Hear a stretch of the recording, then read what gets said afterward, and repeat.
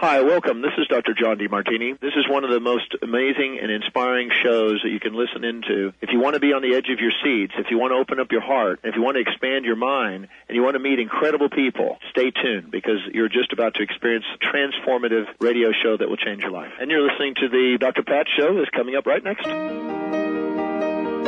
Welcome to the Dr. Pat Show. Talk radio to thrive by. Powerful, inspiring, and coming to you live, bringing you stories of people like you and me, busting through and living life full out. Get ready to dare to wonder what your life would be like if you knew you could not fail. Hey, everybody. Welcome. It's so great to be connecting with all of you. Thank you for tuning into the Dr. Pat Show. Thanks for tuning into Transformation Talk Radio. And you know what? You're absolutely right. If you go to our new network, and we're very excited about that. As we said before, the technology will be finished in about 2 months. We're shooting for the 4th of July. But if you go ahead and go there to Transformation Talk Radio, you will get a sense of what the channels are, 10 of them actually. And yeah, they are being launched all at once. Why? Because that is what my spirit energy and all of us here are really wanting to do. So thank you all for all of that. You want to talk about energy? My very special guest today, thrilled to have Dr. Joe Dispenza joining me here today. You know, it's really cool that he and I have been able to chat over these years and work together. You know, I so love talking about his books, his fabulous workshops, which we're going to mention here in a minute, you know, but most importantly, every once in a while, I think if we're kind of a little bit awake enough, what happens is we bump into another human being that somehow touches our lives. And how that person touches our lives, it's probably not evident to us in the moment. But when that happens, we kind of know. There's like this connection.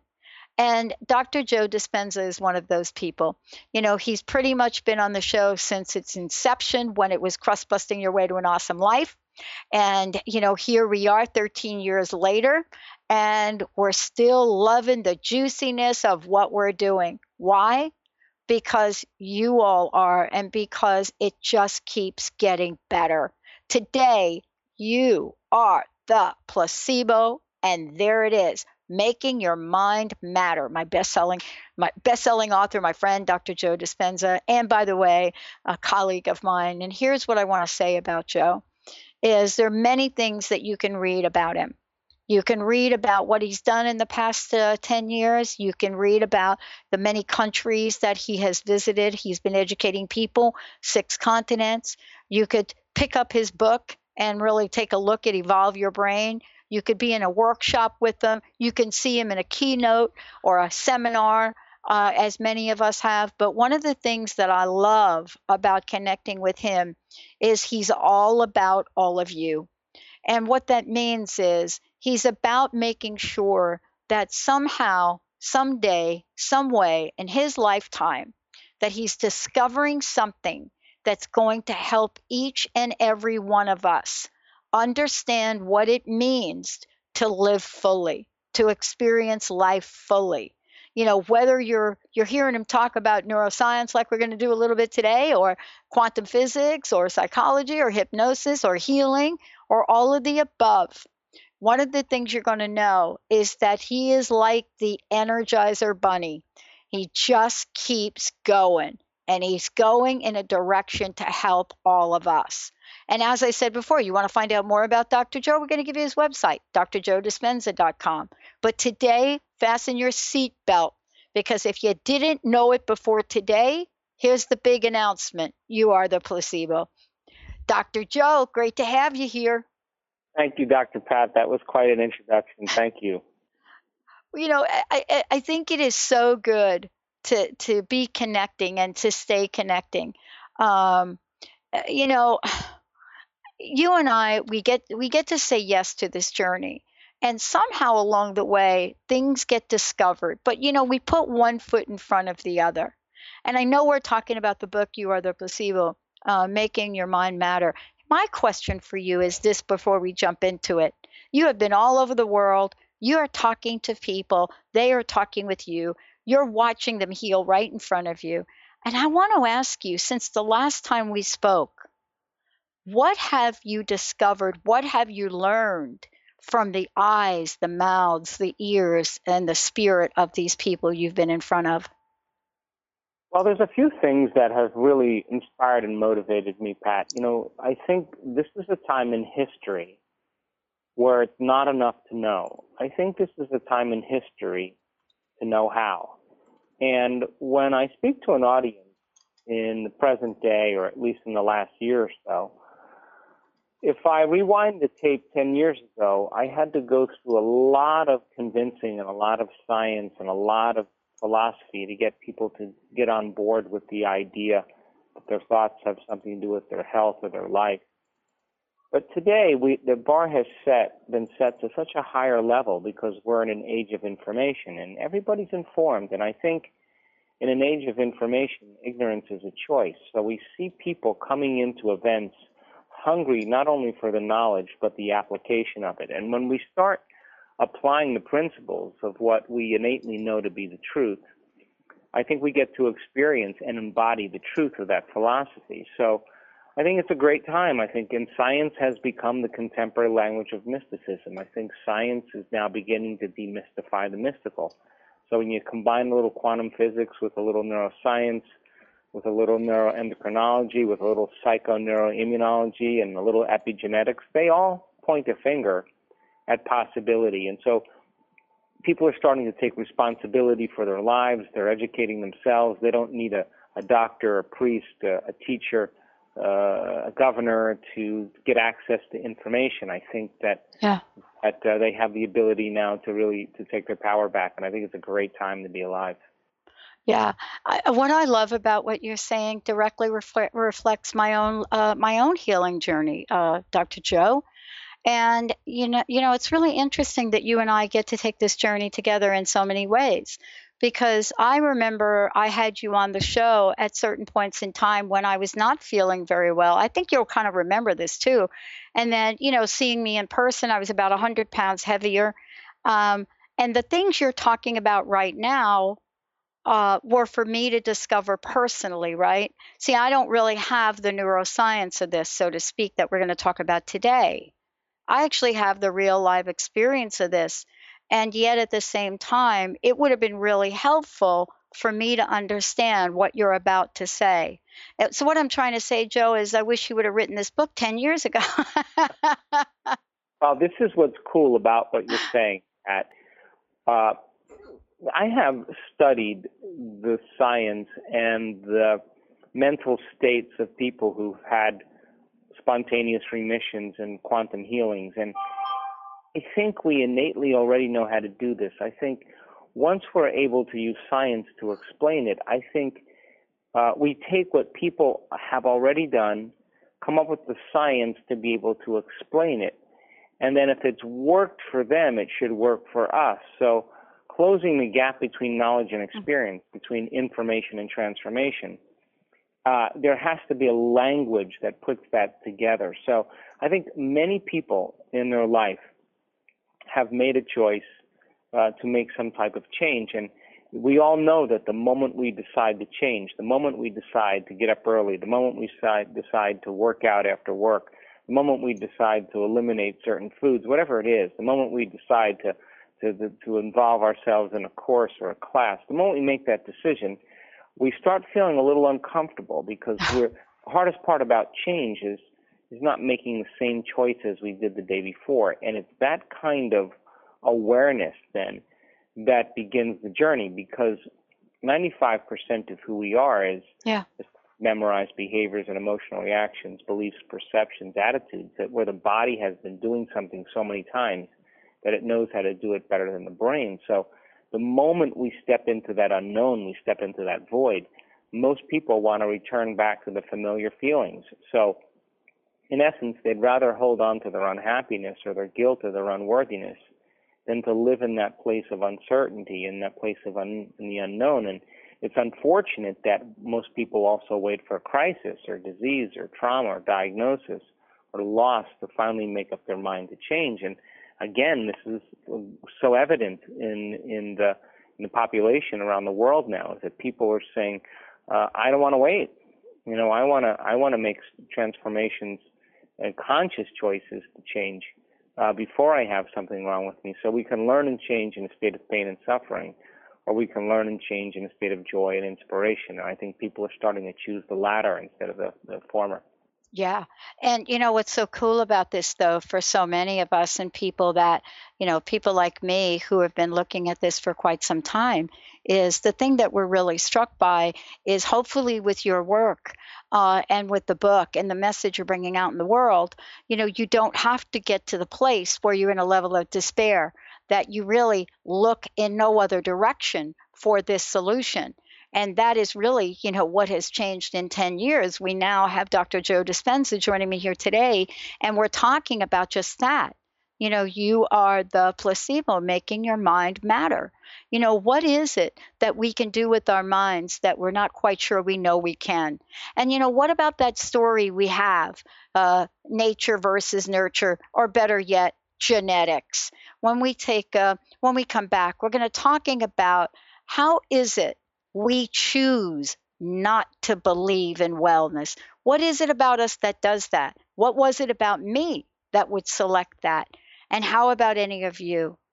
Is it just a matter of perseverance, or is it more? That's why we've got Dr. Joe Dispenza here. Let's take a short break, everyone. We will be right back.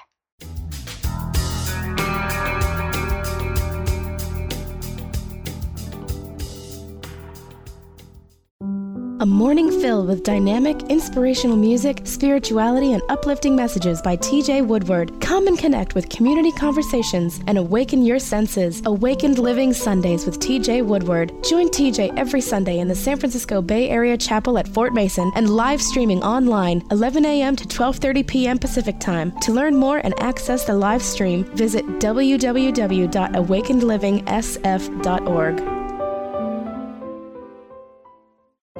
Awaken to your radiant, authentic self. For over 15 years, Soul Purpose Advocate Nancy Monson has been focused on leading change in the lives of those looking to live their true purpose. She is devoted to supporting people in living a soul-directed life every day. Let Nancy help you overcome fear, worry, and doubt. Visit everydayspirituality.com to learn how Nancy can be your Soul Purpose Advocate.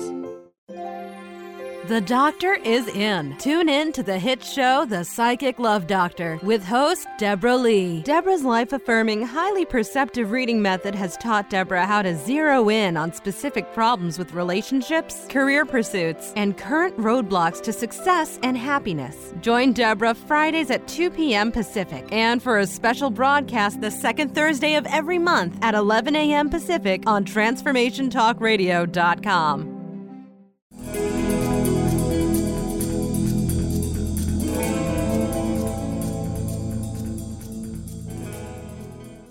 Hey, everybody, welcome back. I want to just mention, it's great to have Joe here. drjoedispenza.com is the website. And by the way, I want to make sure all of you tuning in, you understand a couple of things. We're going to talk about the book and its release here, but also, what is it about Dr. Joe? He is out front. You can get to see him personally. Now, I know what you have here is you have a workshop coming up in Seattle, and then let's talk about the book release. Tell us a little bit about the work that you're going to be doing in Seattle, Dr. Joe. Well, my theory and my principle is I only go where I'm invited, and when they stop inviting me, I'm going to probably do something else. But we're going to be in Seattle on May 6th through May 8th. That's a Friday evening, and then all day Saturday and all day Sunday. And we teach these workshops called progressive workshops because we want to give people the necessary tools to begin to apply some of these principles to their lives. And so it's a full weekend. It's packed with a lot of content. It's very experiential. You're going to be in and out of meditation the entire weekend. You are going to change a belief or perception about yourself and your life. You understand the science and the biology of what it means to find the present moment. You are going to tune into a potential that already exists in the quantum field and understand how you can draw that future to you. We're going to teach people how to signal new genes in new ways and recondition their body to a new mind. There'll be a few other meditations, but we're going to give them the science and the understanding made simply, and nothing will be left to conjecture, to superstition, or to dogma. They'll know exactly what they're doing and why. So it's packed with a lot of content. If they register for the Progressive Workshop, we send them an 8-hour course in preparation for that workshop that I used to teach, that I don't have the time to teach anymore, to give them the basics, and then we work. And I think the workshops are really where the magic happens. So we'll be in Seattle at the Seattle Marriott waterfront there, May 6th through May 8th, and it's getting pretty full, so it's probably going to sell out real soon here. Oh, yeah, there's no question about it. For those of us that have been able to attend, this is really, it's actually more than a workshop. It's totally a transformative experience if you have not had the opportunity, to be part of something like this. There is something really magical about what happens when two or more are gathered. There's no question about that. And I'm excited about the book, Joe. Tell us about the book. I mean, the actual launch of a book is a birth-giving experience in itself. This has got to be exciting for you. I know you've done a few of these, but this book is really special. Well, I mean, the book is doing extremely well. I wrote it because we were witnessing so many healings taking place right during our workshops that it started me thinking about this idea. I mean, how is it that you can give someone a sugar pill or a saline injection or perform some false surgery or treatment, and a certain percentage of those people will accept, believe, and surrender to a thought without any analysis that they're getting the real substance or treatment, and they begin to program their own autonomic nervous system to make the exact pharmacy of chemicals equal to the substance or treatment they think they're taking. So it's not the inert substance that's doing the healing, it's the body's innate capacity to heal. But in a sense, they're healing by thought alone. So I thought, okay, so that's similar to what we're seeing in our workshops, because that pill, for example, represents a possibility in the quantum field called getting well. There's no drug in the pill. It's sugar, it's starch. But a certain percentage of those people, when they see that pill associates the idea of some future experience of them getting well, a potential. Other people will then begin to marry that intention with an elevated emotion. They'll start to feel inspired. They'll start to feel hopeful. They'll start to feel enthusiastic. And when you combine a clear intention with an elevated emotion, you begin to change your biology and your physiology. So I thought, well, heck, do you need a sugar pill or a saline injection or some false treatment to move into a state of being, to change your state? Or can, instead of selecting a known called a pill, that pill is a symbol, could you select an unknown in the quantum field and revisit it enough times until it becomes a known? And once you understand the science of how the placebo works, is it possible to teach it? And the answer is absolutely yes. And so, as an example, 81% of people that are given a placebo that are in a depression study, 81% of those people respond as well as the medications, which means they're making their own pharmacy of antidepressants by thought alone. So I thought, well, once I understood that, could I bring in a team of scientists and researchers to begin to measure those changes in our workshops? And so I assembled a team of neuroscientists and technicians and other researchers, and we've measured so many things to prove that it's not just in people's minds, it's in their brains and in their bodies. And we have objective measurements and evidence to prove that people can heal by thought alone. And it's just an exciting time right now. Yeah, I mean, it is an exciting time. And, Joe, thank you for sharing that. It is a much needed time because we have something that's going on in society right now that really has created an opportunity to look at healing in a whole nother way. And, the reason I say a whole nother way, even though what we're talking about may not be new if we go back to healing as we knew it ancient times, but it is new for us because we're living in a world where a pill, a potion, or a lotion is our first choice of defense for many, many people, millions, maybe more. And what we're talking about here, isn't it? I think you say this in the book. This is a way for us to learn and re-educate ourselves and to really take back our lives in a way, isn't it? Well, I think when I wrote the book, one of the things that happened, I wrote that book in 6 weeks, and one of the things that disturbed me, and I couldn't get past it, was the idea of how hypnotized and conditioned I personally was. I mean, we are programmed on so many levels to remind us that we need something outside of us, that on some level we don't have everything that we need within us to really heal and to change. And that's been a conditioning that's taken place over time. And I think people are starting to wake up because not a lot of people are interested in taking pharmaceuticals if there's 20 or 30 side effects to those medications. And so I wanted to inspire people, whether they're treating conventionally or unconventionally, whether they're treating or they're not treating, that even if they begin to apply some of these principles, they can begin to move the needle to some degree to begin to see some healthy and substantial changes in their life. And I believe, just like an infection creates a disease amongst the community, I believe that health and wellness can be as infectious as disease. And I've seen that so many times when you gather 400 or 500, 600 people in an event, in a workshop, and they're all making substantial and measurable changes within them, that you start to see people heal from.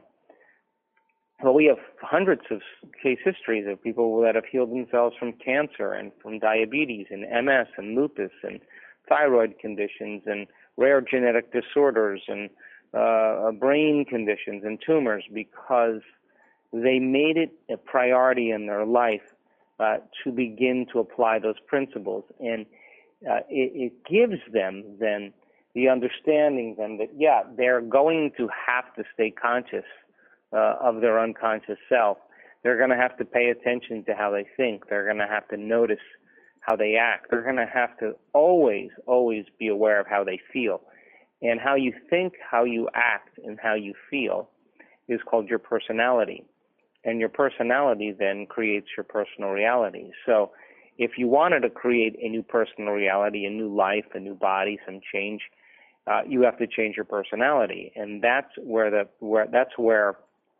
challenge starts. But I can tell you without a doubt that, when a person makes the true transformation, the disease exists in the old personality, and they're literally someone else. And it's beautiful to see. And boy, I tell you, I just got back from a trip to France, to Paris, and then to Spain, and then to Italy, and running some big events there. And people stood up and told some of the most amazing stories about how they heal themselves, and the process and the principles are exactly the same. So I want people I want this to become common for them, and I want them to really begin to see that they can make an effort to change not only the hardwiring in their brain, but we're not doomed by our genes. And when people begin to realize that, they become their own genetic engineers. I think that what you're talking about is so important. And I would love for you to talk about this so much so I think we'll just skip the break because we've got a lot to talk about here today. And I want to make sure that all of you tuning in know that Dr. Joe Dispenza joining me here today. You are the Placebo, Making Your Mind Matter. Book is available. Certainly you could get it, but please go visit his website, drjoedispenza.com. And you'll find out about the upcoming Seattle workshop, May 6th through 8th. And then, for those of you out there, many, many opportunities. If you're not in the greater Seattle area, which I know many of you are not, I did mention that Joe travels Uh, she travels to various continents. So for our Australia friends, go to the website, find out when Joe's going to be around and in your neighborhood, and there you go. Joe, one of the things I loved is I shared a lot about my, the influences in my life, people that have influenced me. I get asked a lot now, especially since I'm doing a little bit more radio, not of my own. People ask me, how come you're so positive? How come you're so optimistic? And the first thing out of my mouth, Joe, well, I have to tell you, it's not genetics. And they say, well, we've heard you talk about your mom. I said, no, you heard me talk about my stepmom. I'm like, you're hearing me talk about my stepmom. And so it brings this conversation to the forefront, right? Right now, I have 3 friends that went and got tests for genetics. These genetic tests that's going to tell them whether they have, and please correct me if I'm wrong, Dr. Joe, a cancer marker, a predisposition for thyroid genetics. I can't even fathom that for myself. I mean, I know at some level that must be helpful, but I'm not really sure how. Let's demystify that because people need to know the truth. Okay. Less than 5% of the people on the planet are born with a genetic condition like Tay-Sachs disease or type 1 diabetes or sickle cell anemia. The other 95%, Pat, their diseases come from lifestyle and behavior and choices. How do we know this? You can take a pair of identical twins. They share the exact same genes. There isn't one gene sequence that's different. They're the exact same gene. They're identical. One dies at 54. The other one dies at 82. What's the difference? It's lifestyle. It's behavior. And the fact is that genes are like Christmas tree lights. They're turning on and off all the time. And when they turn on or when they regulate, they do what's called an upregulation, and they make proteins. And all genes in your body make a protein. Muscle cells make muscle proteins. Skin cells make skin proteins. Immune cells make immune proteins called antibodies. Stomach cells make stomach proteins called enzymes. So your body is a protein-producing machine. Genes downregulate, they turn off, the lights go off, and they begin to stop making certain proteins. The problem is that if you're thinking the same thoughts, making the same choices, demonstrating the same behaviors, reproducing the same experiences, and living by the same emotions, you keep the same genes on and the other genes turned off, and now you're headed for a genetic destiny. So is it possible then to begin to regulate and change genes? You can take a group of people that are stressed out executives.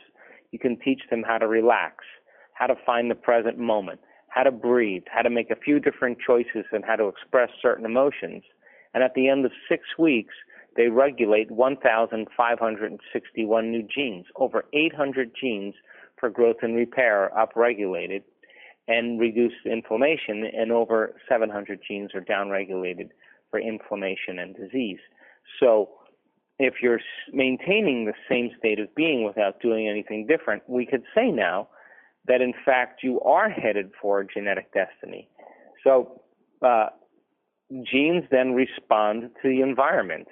In other words, how you react to certain people in your life, how you respond to certain stressful conditions, because it's a scientific fact that the long-term effects of the hormones of stress push the genetic buttons that create disease.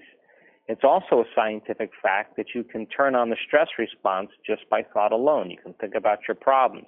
You can think about what happened 5 days ago. You can begin to anticipate and worry about something happening in the future.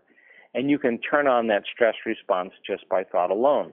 So if the hormones of stress long-term push the genetic buttons that create disease, and you can turn on the stress response just by thought alone, then your thoughts can literally make you sick. So if the thought can make you sick, is it possible then the thought or a thought can make you well?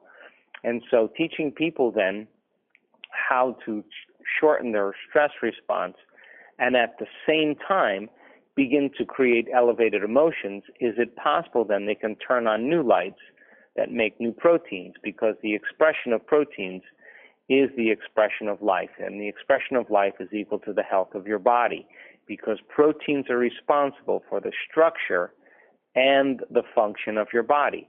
We did an experiment in our student body in February of this year in Tacoma, Washington. We had 550 people from all over the world come to an advanced workshop. We randomly selected 120 people. We measured two blood markers, two values on them. We measured their cortisol levels, which is their stress hormone levels, and we measured a chemical called IgA, immunoglobulin A, the primary defense against bacteria and viruses in your body. It's better than any flu shot. 10 minutes of anger, fear, worry, impatience causes the gene in the body to make cortisol, and all of a sudden now when you're producing high levels of cortisol, your immune system is suppressed. You teach a person how to feel gratitude, appreciation, joy, enthusiasm, inspiration, care, kindness, compassion. Teach them how to open their heart, and they begin to make immunoglobulin A. So we took 120 people. We measured their values before the event. We measured the values 4 days later. Every single person, their cortisol levels went down about 4 standard deviations, clinically significant. But what we didn't expect was their IgA levels, their immunoglobulin A levels, to go from 52.5 up to 83. That is a significant change.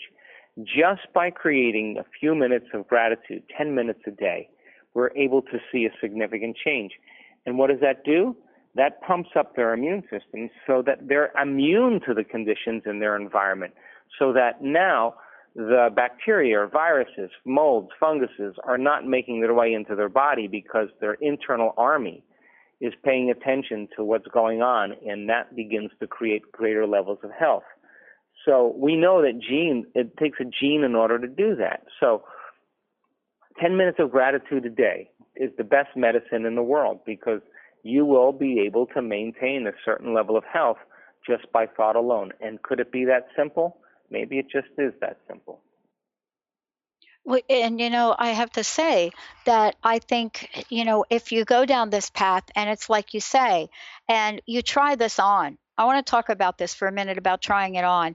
I don't exactly know where in the book you refer to this, but we get to try different things on. And there's this idea that if we try something on, there either will work or it might do more harm. I mean, there's just this line of thinking. In the book, you talk about it in reference to beliefs and perceptions. And I wanted to talk with you about that because, I had a perception for myself. And I refused for a really long time, Dr. Joe, to give what was going on in my body a name, right? Everybody else wanted to give it a name. And by the way, none of them could agree on what the name should be, okay? And so I didn't want to give it a name.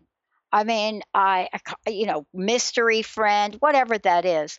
But here's how unconventional that was. And this is what my question to you is, in order for us to really show up in the world in a different way, there's some educating that needs to happen. Clearly for our friends and our loved ones, clearly this would be the way to go. What have you found to be the greatest challenge that we have in presenting this idea to the public? Well, there's some ethical concerns about this, because this is for everybody. I mean, people who believe in the medical model, and I think medicine is amazing. I mean, I have a lot of respect and appreciation for medicine, and I think medicine works really great for acute conditions. You break your arm, you have appendicitis. There's no better thing to do for acute care than seeking medical attention. The problem is that chronic conditions require a lifestyle change. Chronic conditions may or may not respond to just taking a pill. The person has to begin to break out of certain habituations, certain emotional states, certain attitudes. And so the cool thing about this is that people come up against their own personal limitations when it comes time to change.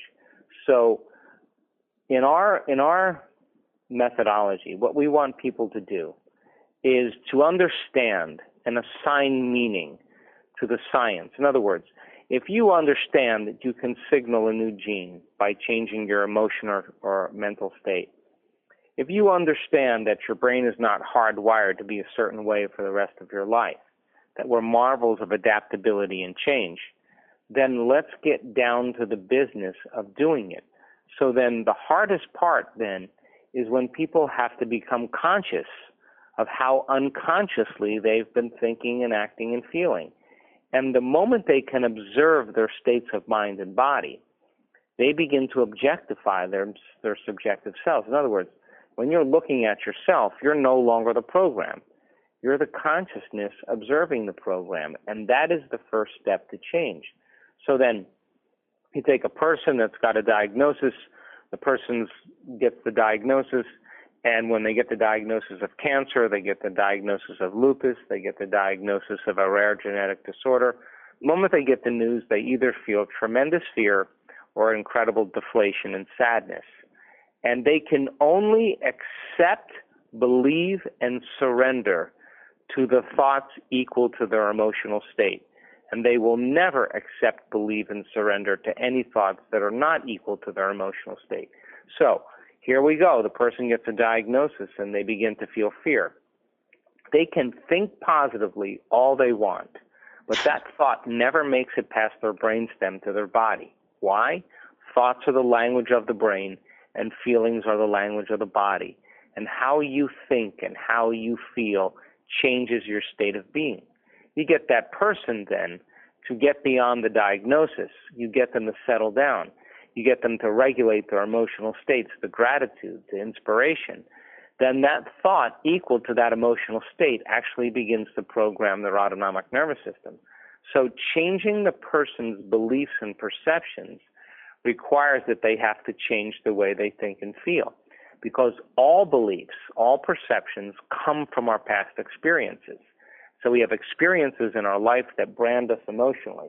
They create certain patterns neurologically in our brain and certain chemicals we call feelings. And people tend to think neurologically and feel chemically within the biology of that past experience. And how you think and how you feel creates a state of being. And so you think a good thought that's connected to a good feeling, and you do a series of good thoughts that's connected to a series of good feelings. That's called an attitude. You have a series of negative thoughts that are connected to some pretty bad feelings. That's a bad attitude. So attitudes then tend to be shortened states of being. When you start clustering a same attitude or a series of attitudes together, an attitude, an attitude, an attitude, now you're creating what's called a belief. And a belief is just a thought you keep thinking over and over again until you hardwire it in your brain and it becomes an unconscious program. And because all beliefs are based on past experiences, the very boundaries of our beliefs are how we feel. And when our beliefs get challenged, it doesn't feel right. So the redundancy of thinking and feeling and thinking over time conditions the body to subconsciously become the mind. And since subconscious states of being are called beliefs, most people don't even know that they believe certain things because they're not conscious programs. They're unconscious programs. So in order for a person to change a belief or perception about themselves and their lives, they're going to have to make a decision with such firm intention that the amplitude of that decision carries a level of energy that causes their body to respond to their mind, that the choice becomes an experience that they never forget. And that experience defines them in the moment. And now their body begins to respond to a new mind because the inward experience is greater than any past outward experience that they've drawn a conclusion about or caused them to live in their past. And when you teach people how to do this, all of a sudden they begin to make substantial changes in their health and in their life. I love this. And I have to tell you, Dr. Joe, I hope you don't mind if we skip the next break as well, because we're really on a roll here. I thought about you this weekend. And I want to share this little story and love for you to comment on it because, you know, I went back and I read the book again. And I used to play table tennis in my 20s. And as a matter of fact, Dr. Joe, I know you're probably thinking, what has this got to do with anything? Well, here it is. In my 20s, I played table tennis, and I played pretty well. I was like New Jersey state champion, so forth and so on. Actually, you can find some pictures Benny posted of me on the internet. Clearly was not a happy kid in my 20s from the picture. But here's what happened to me. I decided about 4 weeks ago, I love playing table tennis, but I never wanted to get back to play because I thought I could never, you ready, be as good. And so I literally didn't play because I just felt. So all of a sudden down the street is there this senior center. And there, all of a sudden I'm walking by, I was at a meeting and they're playing table tennis. So 4 weeks ago, I started playing table tennis and I entered the table tennis court with the belief, are you ready? That I really am out of shape. I cannot play. 3 weeks I've been showing up like that. But something happened. This is like a page out of your book. Last week, I get there, and I happen to be paired up with a woman from Thailand who plays really well. And all of a sudden, Joe, she and I had not even met before. And we played so well together. And it was as if I had not stopped playing in 4 decades. And the reason I'm sharing this is it is a vicarious conversation and one that I would love for you to talk about.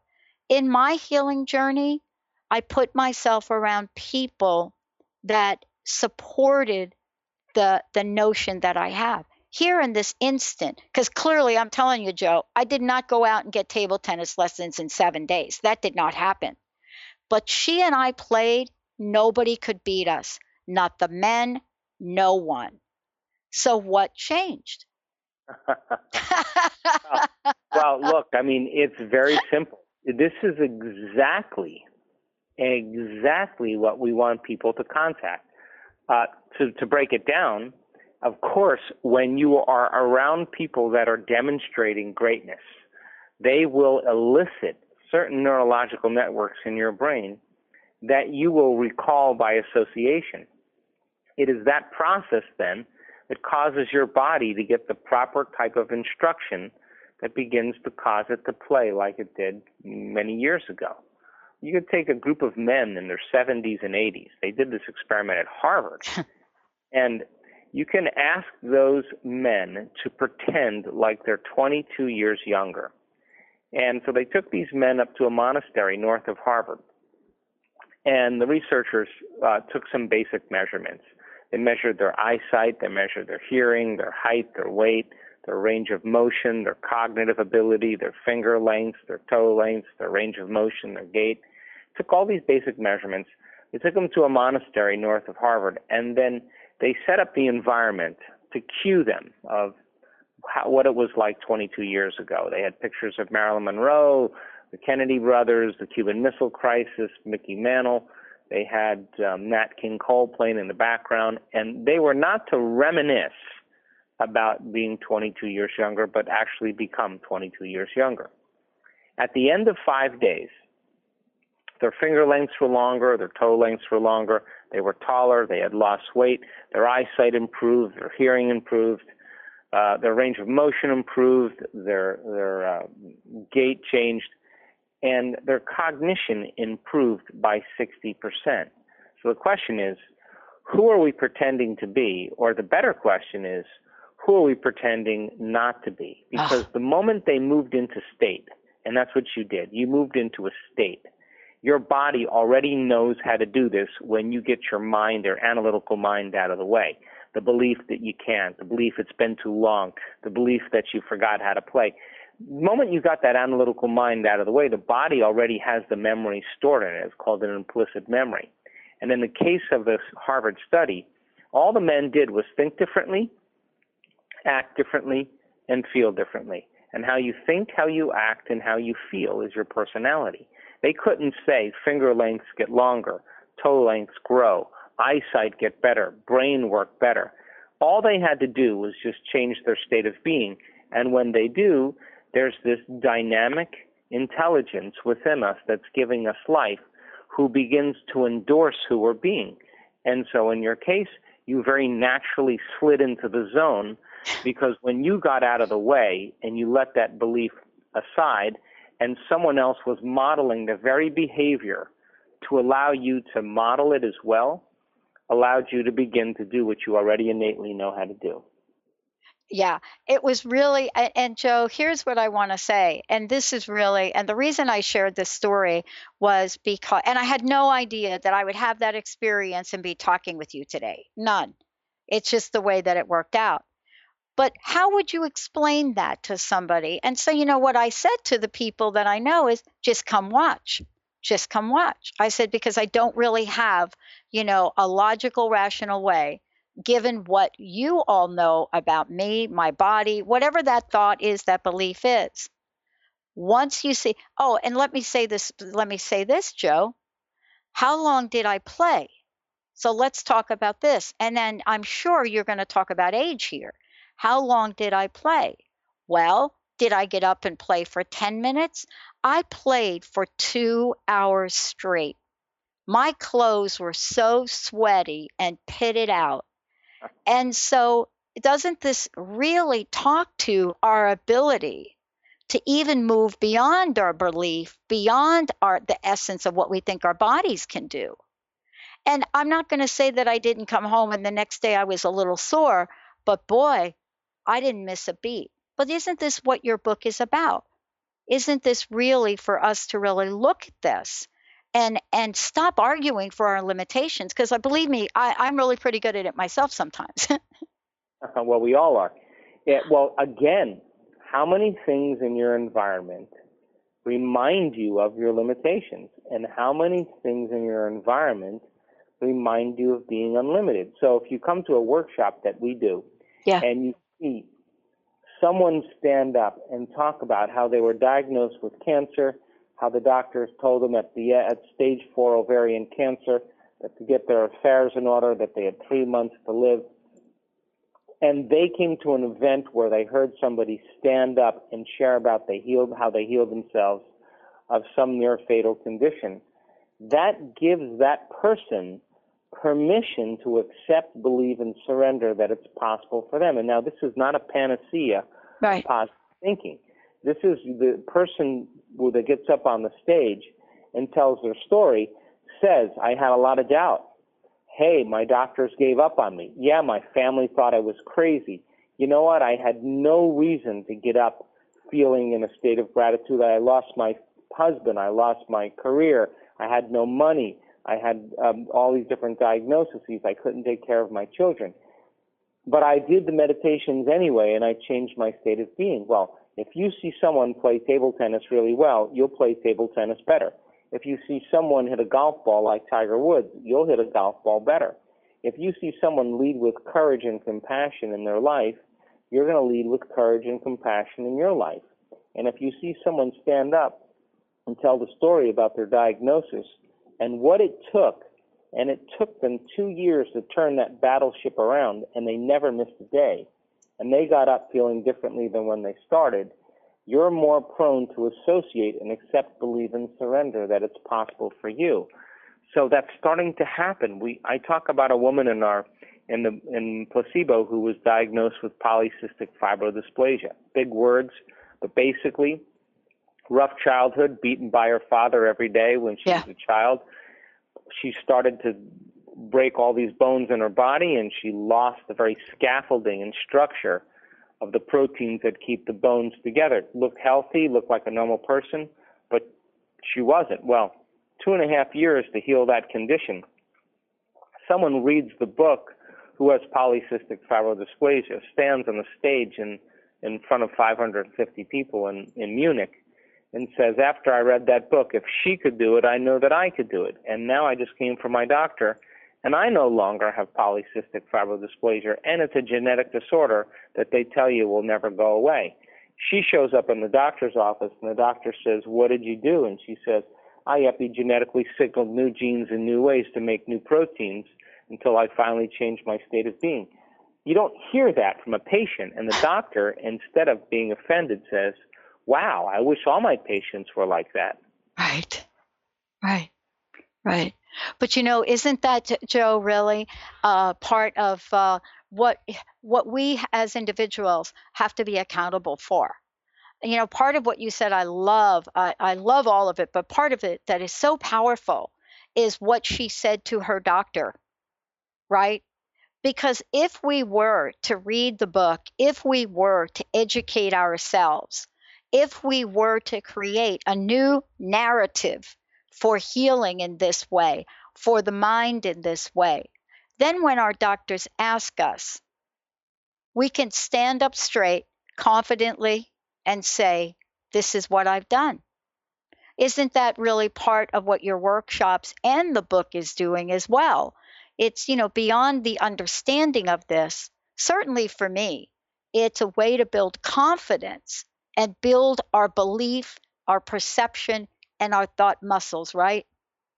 Exactly. And you can only accept, believe, and surrender to the thoughts equal to your emotional state. So sometimes people have really traumatic past experiences in their life that leave a strong emotional residue. And that emotion then becomes the familiar feeling of who they are, whether it's guilt, whether it's sadness, whether it's pain, whether it's anger.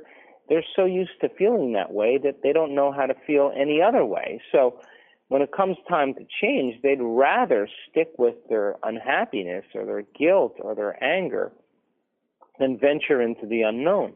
But once people understand that they're doing that, now the rubber begins to meet the road, because then they say, oh my God, this emotion is just keeping me connected to my past, and I can't create a new future if I keep holding on to the emotion of the past. And why would I give someone 20 years of my life because I haven't evolved in 20 years because of some emotion that's keeping me anchored there? Wow.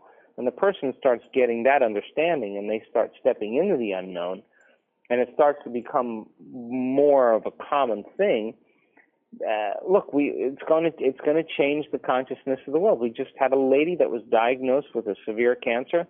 The doctors gave her 3 months to live. She came to our advanced workshop in Tacoma. She sent an email to my staff, and her tumors are shrinking. All of her blood values are going down. And the doctors, 3 of them, said to her, we have to know what you're doing. And she said, go read the book. And they went out and the book.